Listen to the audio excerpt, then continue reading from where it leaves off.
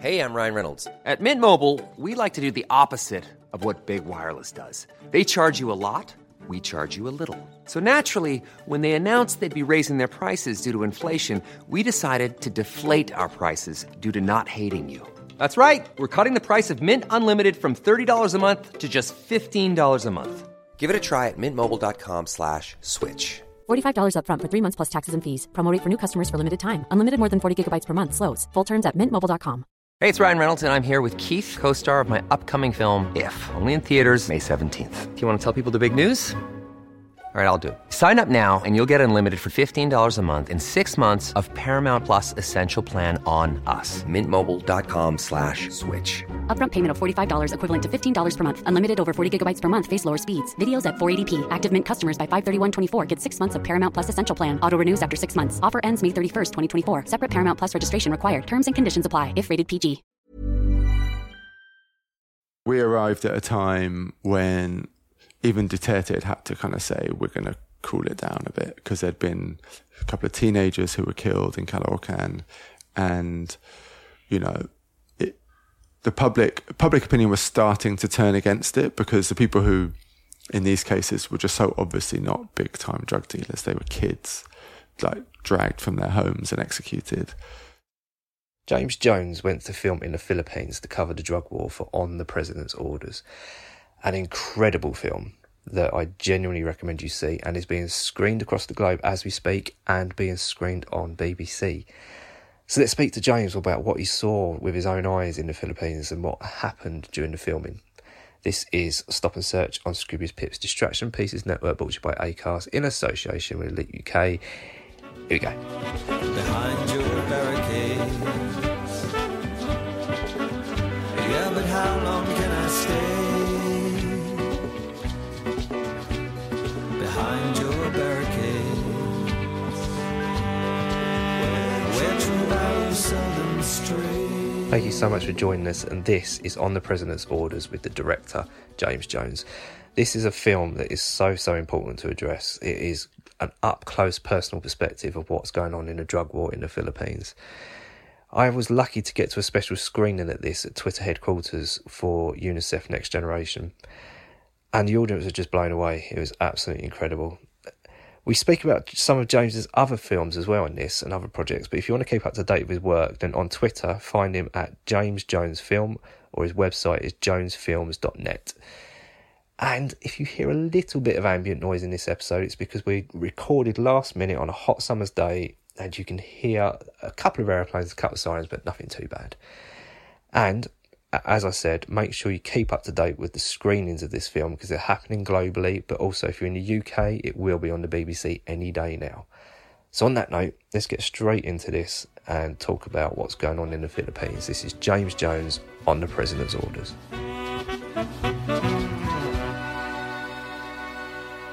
It is literally a case of where do you start? Because, the Philippines, we've covered it a few times on this podcast, and you think you get to know the subject, and then you see it in even more detail through your film. On the President's Orders, we watched last night in a special screening with UNICEF Next Generation at Twitter headquarters, where you gave a Q&A as well. And it was just such an impactful film. It resonated with all the audience, you could see that. So for you, when did the Philippines first come on your radar?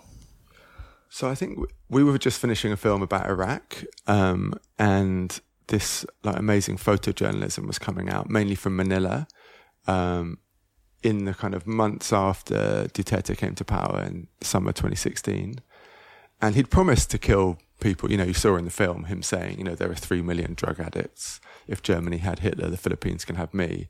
So on one level, it wasn't a shock that the deaths suddenly increased so quickly, but actually seeing those bodies night after night, and a lot of them were, left on the street with their hands bound with duct tape, their faces wrapped with tape, maybe a smiley face written on top of it, and then maybe a sign saying "pusher" or "I destroyed my life through drugs," and these images that were just completely unreal. It was like a dystopia, it was like a nightmare, and there were these journalists, some of them local Filipinos, some of them would come in, and just almost like ambulance chase. They call them the night crawlers, and it's go out night after night and get these photos. So, and it was getting some coverage, but it felt like it's easy to see, because it's so extreme and shocking. Sometimes those stories, it's easy to feel like it's almost like another world, like it doesn't really relate to you or whatever.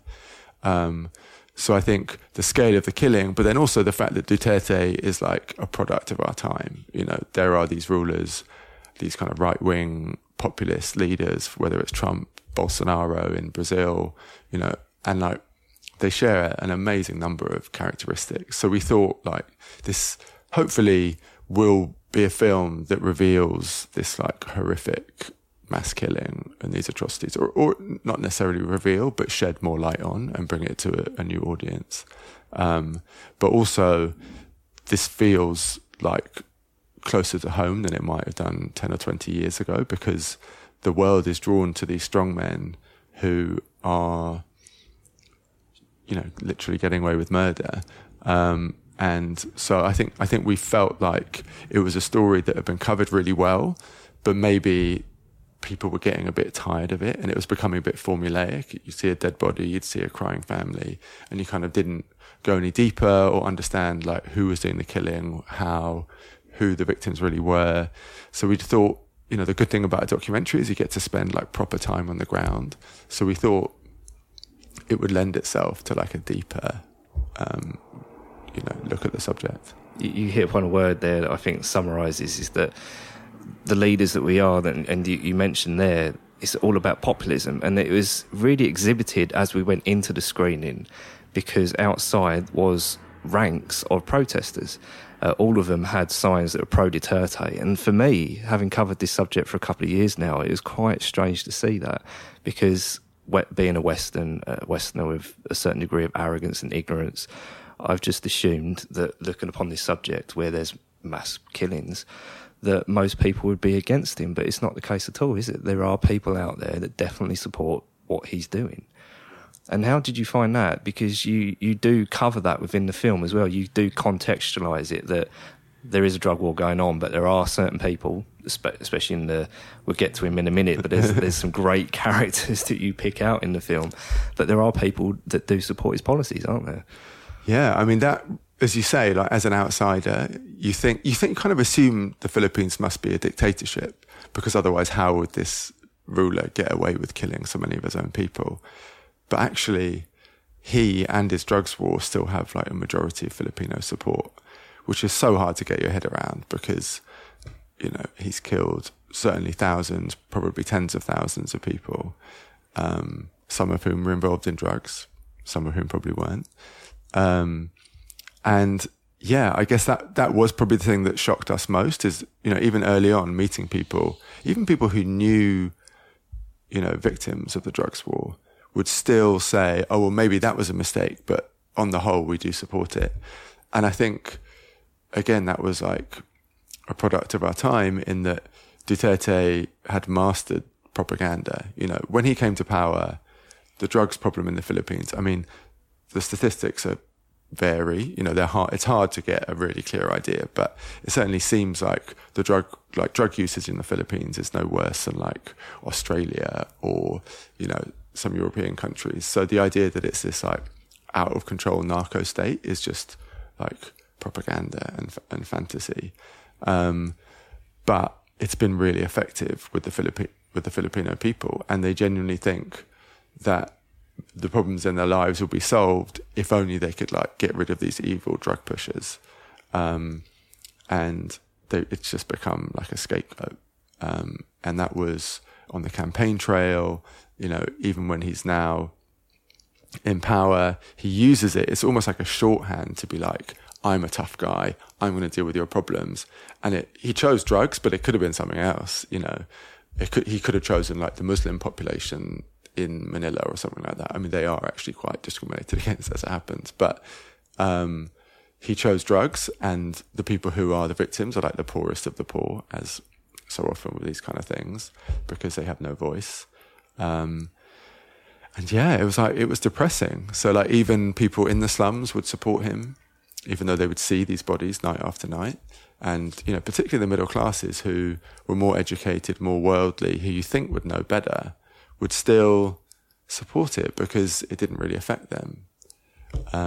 It's certainly strange how that relates to what we see in the rest of the world, because if you relate it back to this country, again, it's the same thing. We got folk devils. It's that, you know, that other over there which is causing the problem, and therefore, if we put force on it, that's a good thing. And that's what Duterte's done effectively, isn't it? He's created a folk devil and certainly used the media. And I think you make that point in the film, is that he's really amped up the media on this, hasn't he? Yeah, definitely. And Facebook, and yeah, he's the media. He's, you know, the Philippines got rid of their dictator in the 80s, so like actually were set up to be quite a functioning democracy with like human rights organs as part of the state, you know, free judiciary, independent media, and like he's been in power like 3 and a bit years now, and he's just kind of rolling that back, and, you know, interfering in legal cases, targeting prominent journalists. You know, if he's getting away with killing thousands of drug pushers, in quotation marks, he, I guess, assumes he can get away with killing critics as well. And, you know, there's a debate going on about how much of that is already happening and how much it's, you know, nervousness that it's going to start happening. But certainly some activists are being killed. So, yeah, it's all quite chilling. I didn't know until you explained last night that... Can you explain how Facebook operates out there and how it relates to phones? And just wait for this plane to go overhead. Yeah. Just to explain, we're in a very hot London office, thanks to Release, who's lending us their office again. And we've got to have the window open, but as you can imagine, right on the London fly path. So, but yeah, Facebook. I had no idea this was the case out there. I mean, Facebook is huge. I think the Philippines has the highest number, or like per capita number of subscribers to Facebook. Like everyone is on it, from grannies down to children. And actually, like coincidentally, or maybe not coincidentally, but the people who like monitor Facebook for like graphic content or racism, whatever, a lot of them are actually based in Manila, weirdly. So like they just like trawl through this like horrific stuff. But yeah, Facebook is like where people get their news. It's how people text each other. It's where people, you know, it's just like, it is the internet for a lot of people. And part of that, I mentioned last night, is like in the slums, everyone has a mobile phone, but often don't have credit on it for data or calls. But a lot of the packages will allow you to surf Facebook for free, so that people are just like locked into this world of Facebook. And Duterte, like, while being not very sophisticated in lots of ways, cottoned on to the power of Facebook quite early on. And like, you know, like lots of these other populists, like knew if he could like skew the kind of reality slightly to serve his message, it would like have a huge impact. And that, before, in the run up to the election, I think them pushing stories that blame drugs for other problems, so like other crimes, you know, that just like embedded this idea of like the bogeyman of the drug pusher being the root of all their problems. So yeah, it's weird. It's like this kind of, in some ways, like really backwards, you know, archaic, like murderous regime, but actually like weirdly savvy in terms of like manipulating the public. Just, yeah, that is quite a dichotomy, is that you associate the policies with being really antiquated and medieval, but the sophistication that's gone into the messaging is bang on trend. You know, it's what we're seeing with films like The Great Hack and things like that, is that they've used social media to push the policies that they want within this. And you really pick out the people that are enforcing these policies. There's two in particular in the film. One which is essentially the chief of the police. Is that kind of? Yeah, he's the chief of the Caloocan police, the like city where we were, yeah. And you gave quite a fascinating story on how you got involved with him, because you almost, I don't want to say this, but you almost used his ego against him, didn't you, to get involved in there? Yeah, I mean, we were because we went out for like a 1 week recce to Manila, and it's like a long way to go.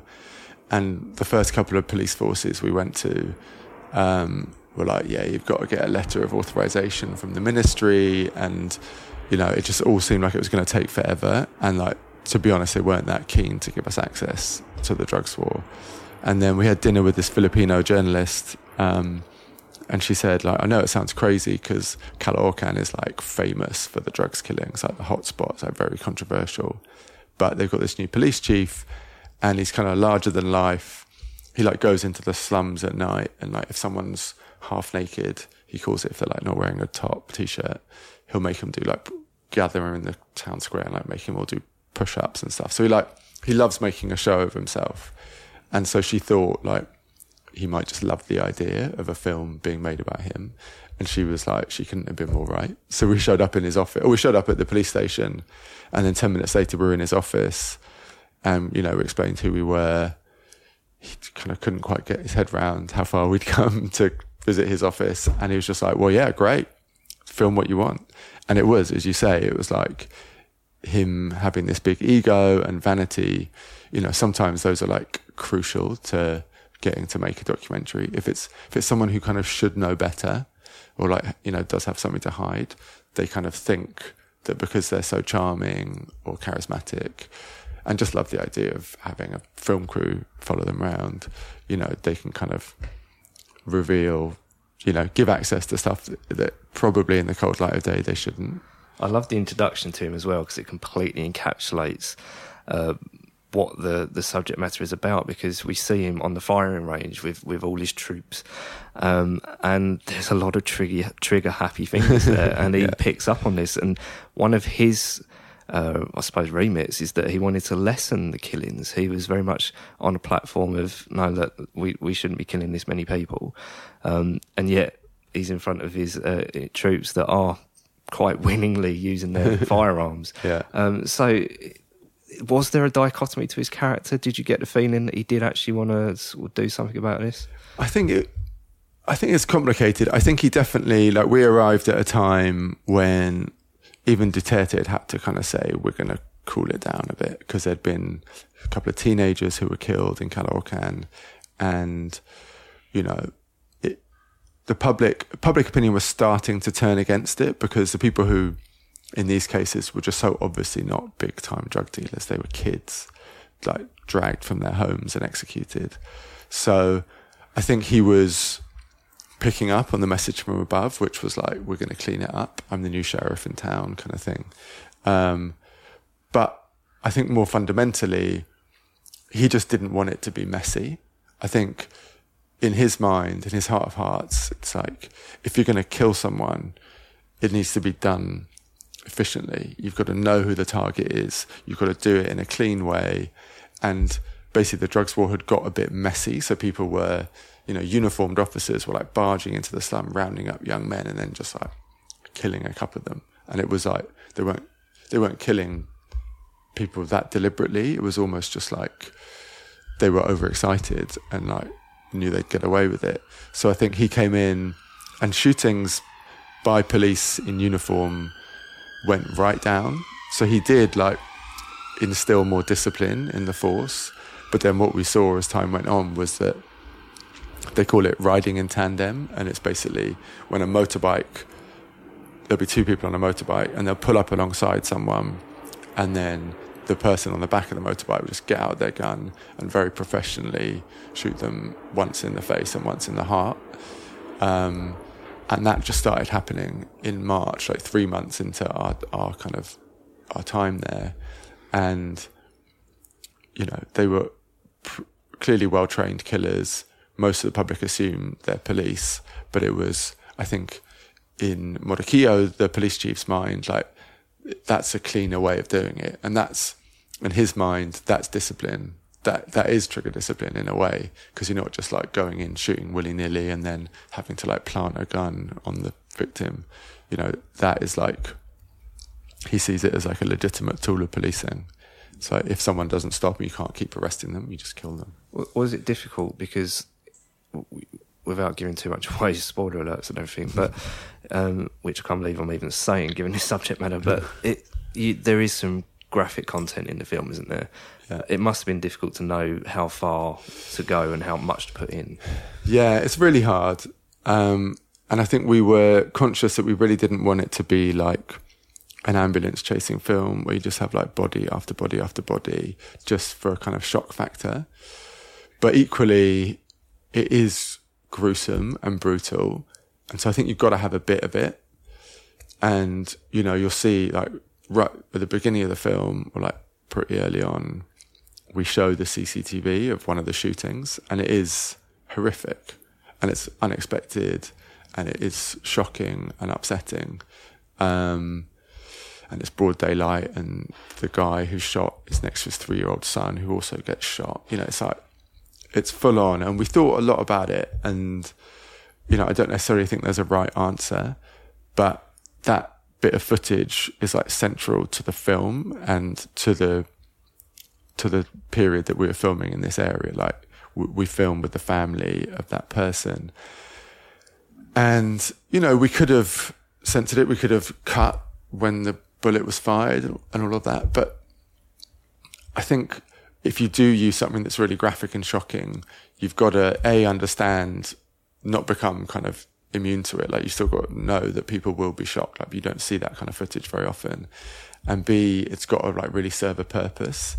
And I think because the police are so like blasé and jokey about it, really, I don't know, for me, like, actually seeing like the horror of what they're doing is quite important, because, you know, it's more shocking to know. It's one thing to be like, oh yeah, well, these drug pushers and like not really human, they're criminals, and, you know, they should just die. But actually, when you see these people on the motorbike who, you know, by all accounts seem to be off-duty police, you see that happening, and it just like, you know, for me, has a big impact and makes you question how this can be allowed to happen, and people are literally getting away with murder in broad daylight. So I'd say there's probably like 2 or 3 bits of the film. We show a dead body as well. And it's tricky. You definitely don't want it to be gratuitous, but equally it's a very dark subject. And you kind of, if you want the film to have the power to convey the horror, you need to use a bit of it. But it's difficult, and maybe that will put some people off. I don't know. But certainly we didn't use it to like sex it up or to kind of, you know, make it seem more dramatic. It was like very consciously done in a few moments of the film. And interesting enough, even though there was a gasp a few times from the audience, it didn't match the imagery that was on the screen, because you mentioned it within the Q&A as well, is that when there was a murder taking place and the aftermath, there was almost a desensitised nature to the rest of the community, which is just really bizarre to see. Yeah, I mean, because we played that clip at the beginning, and then we play it again later once you kind of understand the context and who's involved, and then we let it play out at some length. And so you see the guy, you know, being shot and then kind of staggering around, and no one goes to help him initially, and then his son comes and puts him in a vehicle and eventually drives him off, and then within about 10 seconds everyone's back to normal, everyone's having a drink and milling around. And I think that is, you know, being desensitized to it a bit. It's just become, it's not an everyday occurrence, but it's not that surprising to people to see someone shot dead by a motorbike. And this relates to some of your other projects as well, isn't it? Because one of your other films that we were just speaking about before we started recording is about, it's called Unarmed Black Male, isn't it? Yeah. Can you give me a bit of a background on that? Because I'm fascinated, because I haven't seen it yet. I'm definitely going to look it up. So that was, it was 2016 when I did that, and it was around the time, you know, Black Lives Matter had been happening, and then it seemed like almost every week, certainly every month, there was like another clip of a young black guy being shot dead by usually a white police officer in America. And I just found it really, I mean, shocking. But also, one of the elements that interested me was that for years, you know, I've done a lot of films in places like North Korea and Saudi Arabia where citizens have like filmed stuff undercover, which has like revealed a reality that we didn't know about before that, because you just don't see everyday life. And in America, it was the fact that people suddenly had mobile phones with cameras on them. So these moments of people being killed, that for many years, the policeman's word was taken as just the truth. You know, that's legally, it's pretty sound if a police officer says, I was in fear of my life, and he was reaching for something for forever that has been good enough. And now that there are either body cams or passers-by have mobile phones or, dash cams, whatever, suddenly we were seeing this completely different reality, which was police officers, I guess, putting it charitably, like panicking in like seemingly quite anodyne, unthreatening situations. So I really wanted to find a case where that we could follow through. And actually not many of these cases go to trial, but we found one in Virginia where the police officer, a white police officer called Stephen Rankin, had shot someone actually almost exactly 4 years earlier to the day. He was like a drunk guy banging on a door, trying to get in. And he shot him 11 times. And I think was put on kind of desk duty for a little while, but then went back on the street with a gun.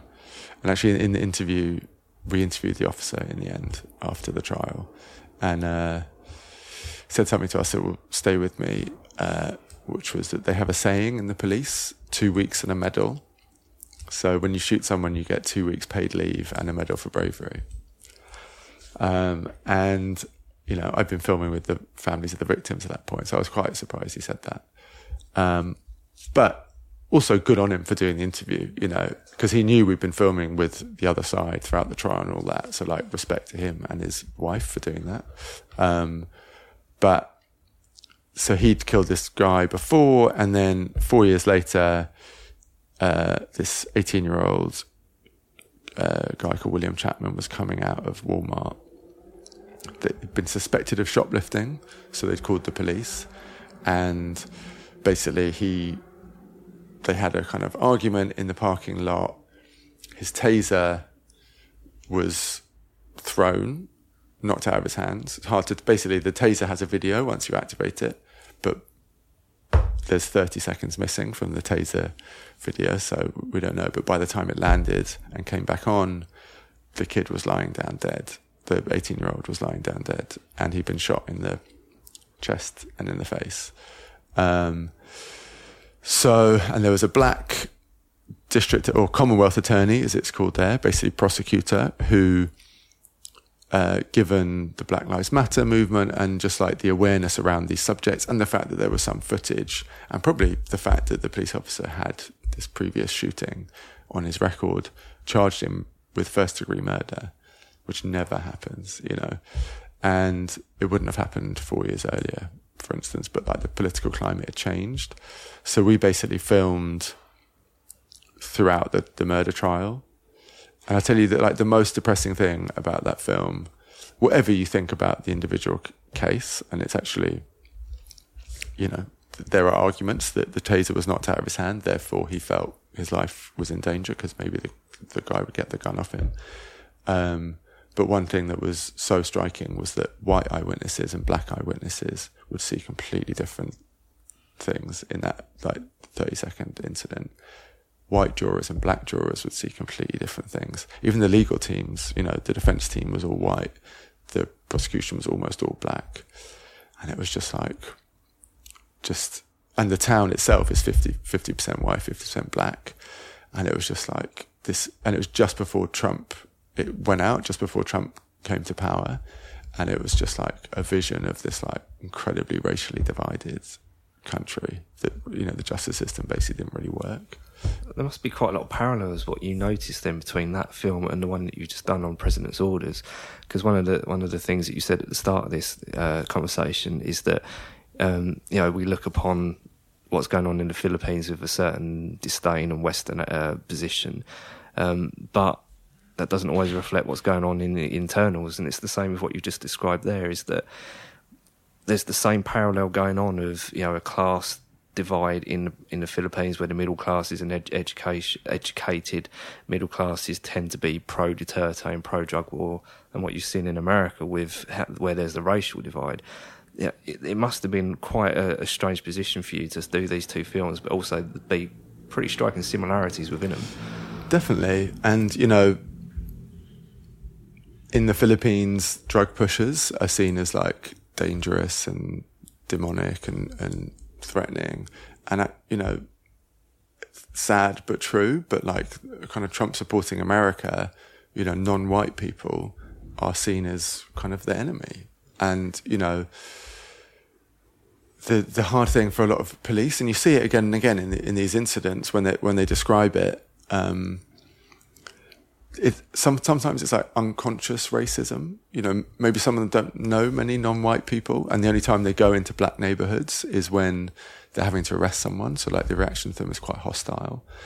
And, you know, when they describe the incidents, often, you know, they'll say like, the more I shot him, the stronger he got, and all this kind of, and it's like, it's almost like a instinctive fear they have of black people, just because they're not, you know, it's because it is such a divided country. And like, you know, that is racist, but probably some of them wouldn't think of themselves as, I mean, some of them might just be out and out racist, you know.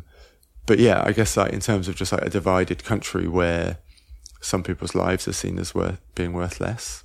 And like, you know, the good thing about America, I mean, it's very divided, but there is like a strong political movement. Black Lives Matter is now like totally mainstream. Like Democratic politicians would, you know, this would be like a big campaigning issue for them.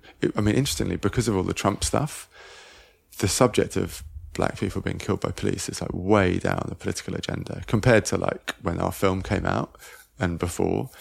Now it's just like, you know, every day there's another Trump scandal or like outrage. So like this is just, you know, you rarely see those kind of incidents anymore. Just not, there's not the news appetite for it.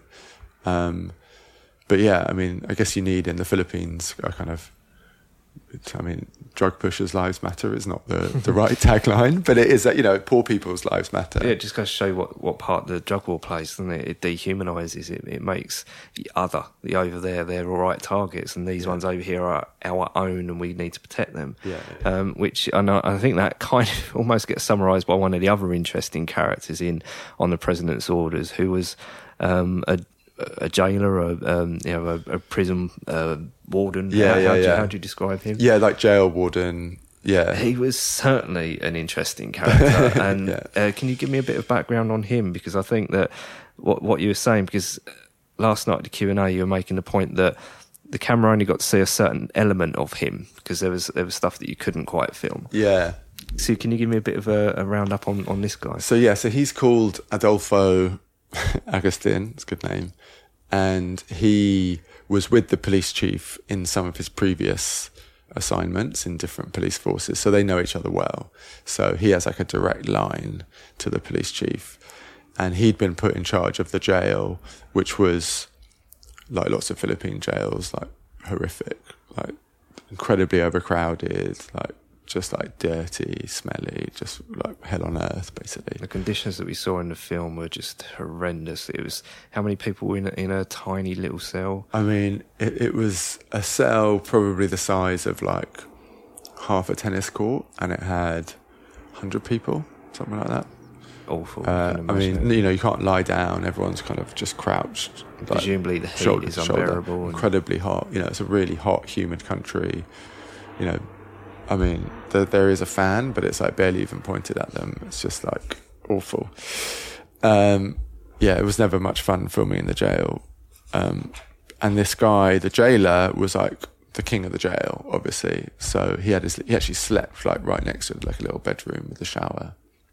And he'd actually, anyway, I shouldn't go into this, but like he'd let the women go and shower in his room, and like I was always a bit like appalled by what might be happening in there. But he took great pleasure in kind of abusing the prisoners. So he'd like issue, you know, he said to us like, you've got to treat them like children. You have to punish, you know, you have to physically punish them to make them behave. You have to be a gangster kind of thing, I think were his words. And so we saw him like beating some of the prisoners with a kind of big wooden stick. It kind of seems in the first scene we have with him, actually the first scene we have with him is him putting on his pants and singing like "Hey Jude," which is like That's surreal. a great intro, isn't it? Yeah, I've never seen anyone tuck their shirt into their Y fronts, but It's certainly he a did look. It's traditional. and so he was abusing them and kind of saying, "I'm sorry you have to see it, but this is the way life is here." And it kind of seems like he's talking to us, but actually kind of behind us are the prisoners' families who've come to visit. So he's kind of like showing off to them like his power over their family members. And we didn't film them because it just didn't feel fair. We felt we had to film the prisoners to like capture what was happening, but it felt like a step too far to film them as well. But yeah, I mean, he loved, like the police chief, he loved the attention, and he kind of did perform a little bit for us. I don't think he did stuff that he wouldn't have otherwise done, but they all kind of, they get a kick out of fear, really. And so if they can like torment people, they will. Did you get the feeling with those two main characters that they did very much relish their position? Yeah, I think with the police chief, it was slightly different in that I never saw him being cruel. He loved people laughing at his jokes. He loved being able to hug the young women. He loved being the boss. And actually, a lot of people loved him. He's one of those kind of charismatic bosses that some people really admired and looked up to. The jailer enjoyed his power, but he's at a much lower level, and his power isn't over other police officers, it's over the prisoners, who are like the most desperate people. And again, it's part of that dehumanizing, like most of those prisoners are in there for drugs crimes. So it's that same thing. It's like, they're not human, we need to wipe them out. They kind of resent even having to put them in prison, And again, the overcrowded prisons are another reason why police can kind of, in their warped logic, justify the killing. Because it's like, well, there's no space in the prison, so we've got to, get rid of them some other way. I think it was the first year that the kind of drug war was declared. I think it was 3,000 killings. Is that right? That sounds right. Yeah. It's just, you can't contemplate that, can you? Yeah. On the kind of national level. Yeah. I mean, yeah, it's far more shootings than in America, which is like, famous for police shootings. It's like, factor of whatever. It's like so many more. I mean, interestingly, like in the 80s in the Philippines, like Marcos was a dictator. And, by most estimate, about 3,000 people were killed in extrajudicial killings. And Duterte is on, even by his own admission, at the hands of uniformed police officers, up to 6,000. So this is like organised, mass scale killing. And what you do well, I think, in the film On the President's Orders is you really isolate down, because it is such a vast topic to cover, but you do focus on a family in particular that does go through the absolute tragedy that we've been speaking about, where someone was murdered within the family. Yeah. How did you get in contact with them, and what was it like filming with them, knowing what they've been through as a family? So there were two families. You mean the kind of teenagers, the young people? Yeah. So we filmed with them. Their dad was the one killed on the CCTV, and basically I heard about this shooting, and we went to try and meet them. And it was actually hard because they were kind of laying low. They didn't really want to talk to anyone. And then eventually we got in there, and they showed us CCTV, which they still had. And they were just, they were kind of shell shocked. And the son, luckily they've got some family in Italy who send them back a bit of money, but their dad was their only breadwinner. So they just seemed really lost. They just lived in this apartment at the top of the slum, but they were also kind of weirdly full of life. They were the boy rapping, and they're really good looking and charming people. And interestingly, even they kind of agree with the drugs war, which sounds insane. Like, they never quite said it in those terms. I think maybe the girl did once. But just like, people have this weird way of removing their own experience from their prejudices or what they kind of have read. So they kind of think like the drugs world works. One of the other people that you focused on that I was particularly interested in, and I didn't get his name, but there's a certain activist that you pick up on towards the end. Do you know his name? So people call him Budit, and he works for an organisation called iEngage. He's the guy on the stage at the big demo. And it's this amazing moment in the film because you've kind of gone through all this like pain and trauma of people being killed, and no one's really stood up. You know, like the families are almost like resigned to it, like they're angry, but it's very kind of controlled anger. So suddenly to hear someone just like go for Duterte in front of a crowd of like 30,000 people is just like really moving, I think. And it was this big demo. It's the day when Duterte does his like State of the Nation speech. And yeah, there were like 30,000 people. They burnt the effigy of Duterte's head, which is an amazing moment. And he's just like kind of rabble-rousing, like really passionate and amazing. And we actually did a screening with him in Geneva, and he was great. And like, he really loved the film, which was like very important to us, because, you know, he really lives this subject. But yeah, there are some really brave, admirable activists. Yeah, how much in danger would someone like that be? It's really hard to say. I think their paranoia is not the right word, but they are very conscious of the risks, because, you know, throughout the history of the Philippines, like, activists have been targeted. As far as I know, like, the drug war activists aren't being killed in, you know, at least among the people that we know in Manila. It's more a fear that they'll be arrested, or, you know, or in the future, or there'll be trumped up charges, like with the journalists and that kind of thing. But I think they're right to be very cautious and nervous. But, you know, he was accusing Duterte of running death squads and, you know, being pretty full on in his attack. Ever catch yourself eating the same flavorless dinner 3 days in a row? Dreaming of something better? Well, HelloFresh is your guilt-free dream come true, baby. It's me, Keke Palmer. Let's wake up those taste buds with hot, juicy pecan-crusted chicken or garlic butter shrimp scampi. Hello Fresh. Stop dreaming of all the delicious possibilities and dig in at HelloFresh.com. Let's get this dinner party started. Life is full of what-ifs. Some awesome, like what if AI could fold your laundry? And some, well, less awesome, like what if you have unexpected medical costs? United Healthcare can help get you covered with Health Protector Guard fixed indemnity insurance plans. They supplement your primary plan to help you manage out-of-pocket costs. No deductibles, no enrollment periods, and especially no more what-ifs. Visit UH1.com to find the Health Protector Guard plan for you.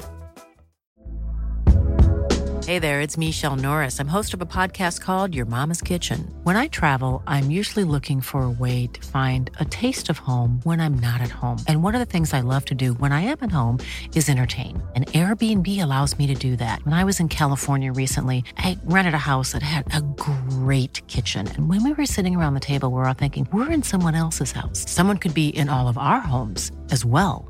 If you have a home, but you're not always at home, you have an Airbnb. Your home might be worth more than you think. Find out how much at airbnb.com/host. Because sometimes that can be how it works, isn't it? Is that throw the cocus suspicion out there that that person over there is using drugs purely based on the fact you don't like them or they're being a bit contentious. And then all of a sudden they're on the drugs watch list, which means that they're subject to potential, you know, extrajudicial killings or arrest or whatever. Yeah, so it can be used, can't it? It's just the generic. That's true. Yeah, that is one way of doing it. Is like if you want to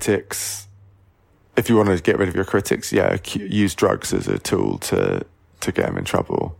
And he did. Yeah, I mean Duterte, one of his biggest critics, who you know, has been going after Duterte since he was the mayor of Davao and like started his like death squad phenomenon, is now in prison on like trumped up drug trafficking charges. And that is actually something that's leveled at human rights activists in the Philippines a lot, is like, well, because you're defending drug pushers, in their minds, you must be involved in the drugs trade.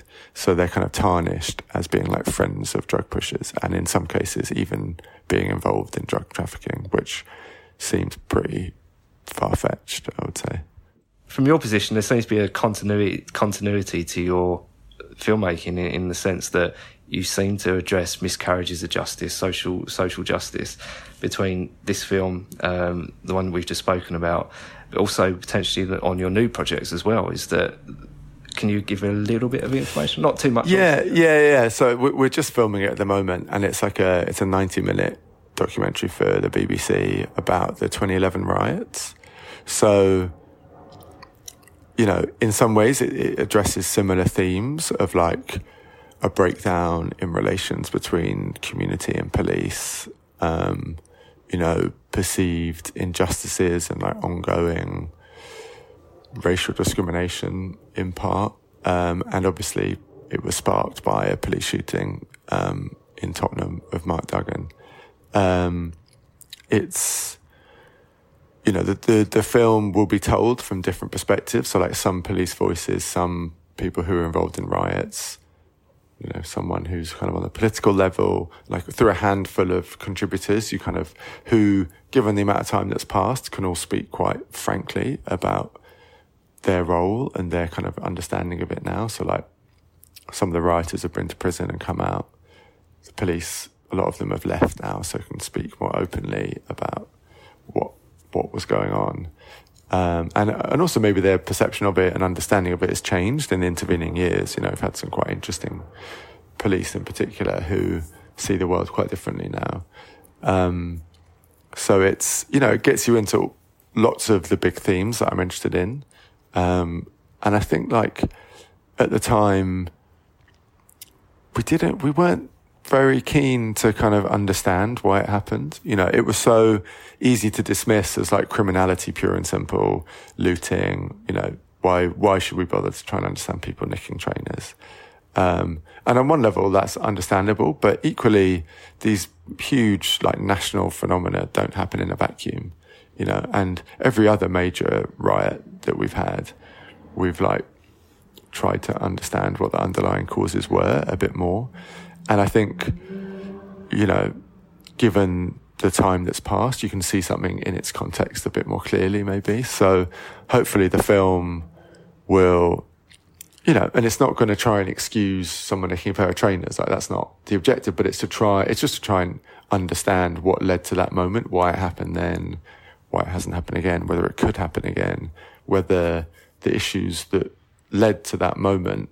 And it was extraordinary. Like, it's easy to forget, but like for those 4 or 5 days, it felt like the country was collapsing, you know, and maybe we're going to see that happen for real, in the next few months. But, hopefully will just mean that this like actual major historical moment that wasn't properly analysed, I think, no disrespect to some people who've done really good work on it, but, just actually feel like you're kind of understanding what this thing was. You know, we were very keen to move on to like the Olympics, and then there was, you know, it's the Olympics the next summer, there was like Eurozone crisis stuff going on, then there was terrorism, Brexit, and it just always, you know, and maybe partly because it was quite frightening for a few days, people just didn't really want to dig too deep, and like a lot of the communities who are involved in the riots are like largely unseen. But interestingly, you know, I think a lot of people we speak to now say that some of the issues that were underlying the riots are the same issues that have led to the knife crime problem now that we're dealing with. It's just, you know, the community is like turning on itself as opposed to like expressing its, you know, lack of stake in society or whatever it may be through, you know, something that's visible to the rest of the society.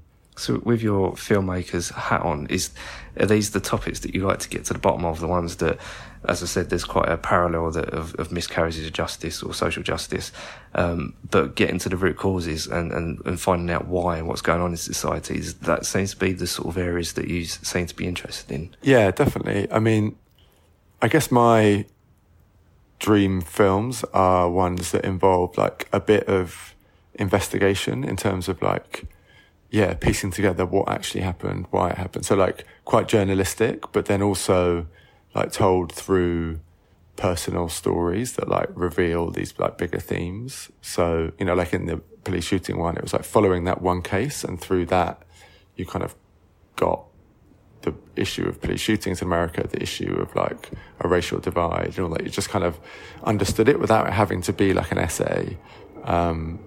So hopefully with the riots, we can do that as well, and that you'll speak to, you know, all the different people who are involved, and there's no narration. So you're just like allowing people to speak for themselves. So it's kind of, you know, as a viewer, whatever your position on it, you don't necessarily feel that there's like an agenda. You just feel like everyone's given a chance. And then, you know, obviously it's edited in a particular way, so you might be able to guess what our opinion is. But, you know, interesting. I mean, really interestingly, the wife of the police officer who, you know, we filmed for the police shooting film, really liked the film, which I didn't expect, because it was critical of his past. You know, we filmed like his ex-boss, his ex-wife. You know, we kind of went quite deep on him and the previous shooting and all of that.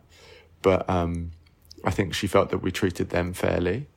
And I'd spoke, you know, and we became quite close with her, actually. You know, her husband's in prison, and, you know, we had a good relationship with her. And I talked her through all the negative elements that were going to be in the film, so there were no surprises for her. And I think she was kind of pleasant. She thought we'd been fair, basically. So I think you can make a film that is powerful and people can draw their own conclusions, but you can do it in such a way that feels like you're not stitching people up, you know. Would that be how you describe On the President's Orders? Yeah, I mean, probably in that instance, it probably is a bit, it's not stitching them up, but it's probably their perception of what is okay is so far from ours that probably we knew how badly they would come across pretty quickly in a way that they probably didn't realise. You know, America's not quite that level. Because some of the placards that were up last night were pretty hard hitting and you know, pretty they weren't holding back on what they thought of you as well. There was a literal placard with your name on it last night. Yeah. Badge of honour. Yeah, I'll send you the picture in a minute. Cause you got one? I think I did, yeah, because cool. I managed to get a bit of a panoramic. Oh, great. Yeah. I'd love to see that. So to kind of wrap up a little bit, what is the future with On the President's Orders? Where else is it being screened? So we're playing, what date will this go out, do you reckon? I'm gonna want to get it out quite soon. Okay, cool. Yeah. So it's playing in the middle of September. It's playing at Amnesty International in London. Then it's going to be released at the Dockhouse Cinema in London for like a week. And it's playing a festival in London called Rain Dance. Oh, cool, yes. So in like Piccadilly Circus. Yeah, I think. I've got experience at Rain Dance. Oh, We cool. premiered The Culture High there, which is one of my films. Oh, yeah. amazing. Yeah. Oh, That nice. was in, I think, 2012, I think, yeah. Oh, brilliant. Yeah. Oh, brilliant. I'll be there for that. Yeah. So, Oh, that'd be cool. Yeah. I'm sure the protesters will be too. Yes, yeah, it'd be interesting. And Hopefully with their sandwiches. Yeah, with their cucumber sandwiches. And then it's going to play in America, like at some cinemas in New York and LA, and then a few more festivals and whatever. And then it'll be on BBC in October or November. So on Storyville. And just to quickly bring up this point as well, is that one of the questions last night, which I thought was quite interesting, is that they picked up on the style of how it's filmed, because it is very cinematic, but not deliberately, isn't it? You said that, you know, there was no artificial lighting apart from one shot, which your friend Ed actually spotted straight away when we were speaking about it afterwards. He said, "Oh, that's the one that's got lighting on it because it casts a really nice shadow." Yeah. That was like quite deliberate. Yeah. So Olivier Sarbil, my co-director, is the cinematographer, and he's a genius. It looks so good. I know it sounds such a weird thing to say given the topic, but it does look good, doesn't it? Yeah, I mean, that's the thing, and it's a difficult balance to strike, because obviously the content is the most important thing, but I kind of think that just because a subject is grim and gritty doesn't mean that the camera work has to be grim and gritty and ugly. So, you know, we wanted it to have like a visual style and to feel, you know, atmospheric and filmic and cinematic. And, you know, hopefully that like heightens the intensity of the film rather than distracting. But some people won't, you know, it won't be their taste. Some people prefer documentaries that are a bit more kind of rough and ready because it makes you think it's more authentic. But, you know, it's the same as people who film in war zones and it's all kind of shaky, wobbly camera and breathless. Like, it can be a bit of a gimmick, like a bit of a trick to almost make Blair Witchy. Yeah, it makes people think it's more dangerous. Like, we never really wanted to make, you know, people think we're in danger. Like, it's not a very personal film in a way. Like, I know we interview them a bit and there is a bit of interaction, but it's not, we didn't want to make it about us. It was like just trying to capture this kind of, you know, extraordinary phenomenon. And if the place feels like kind of like a dystopia and a bit like nightmarish, then like that is trying to capture what it feels like, you know.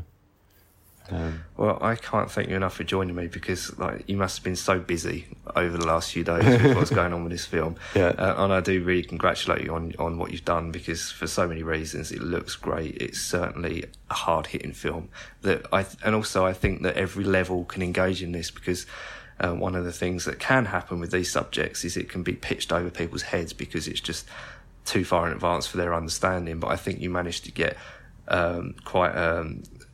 someone that's involved in this subject like me, also someone that's got no whereabouts on this subject whatsoever. I think they can have a position in this film as well. So I think you managed to cover a lot of bases. That's great. So thank you so much for joining me. No, thank you. It's been great talking about it. Thank you so much, James, for giving us that conversation. And yeah, there's still a lot going on in the Philippines, isn't there? As I said, make sure you do check out all the screenings that are going on with this film. And while we're on some thank yous, make sure you join me in thanking the producers of this show, because it's not all about me. This is Nikki, Tristan and John. They do so much for this. And also John Harris at the Distraction Pieces Network for all you do. He is an absolute star, trust me. Thank you to Scroobius Pip for hosting this on your network. Make sure you listen to all of the Distraction Pieces Network, because they're fantastic. And also, my name is Ad. Thank you so much for all the artwork. And also, thank you to Release for hosting this at your offices again. Right. I think that's it. And if you want to follow us on social media, our Instagram and Twitter are both at UK Leap, and our website and Facebook at ukleap.org. I think that is now it. I'm off to upload the next episode. Make sure you download, subscribe, like, all those sort of things. It all helps. Thank you so much. Bye. Behind your barricades. Yeah, but how long can I stay? Behind your barricades, where true arrows seldom stray.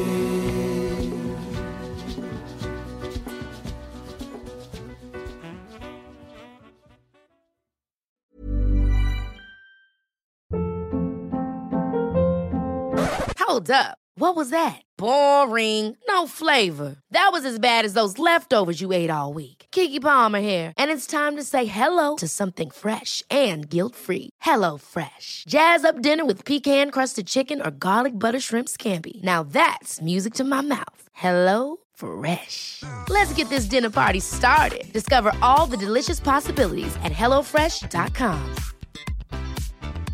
Even when we're on a budget, we still deserve nice things. Quince is a place to scoop up stunning high-end goods for 50 to 80% less than similar brands. They have buttery soft cashmere sweaters starting at $50, luxurious Italian leather bags, and so much more. Plus, Quince only works with factories that use safe, ethical, and responsible manufacturing. Get the high-end goods you'll love without the high price tag with Quince. Go to quince.com/style for free shipping and 365-day returns.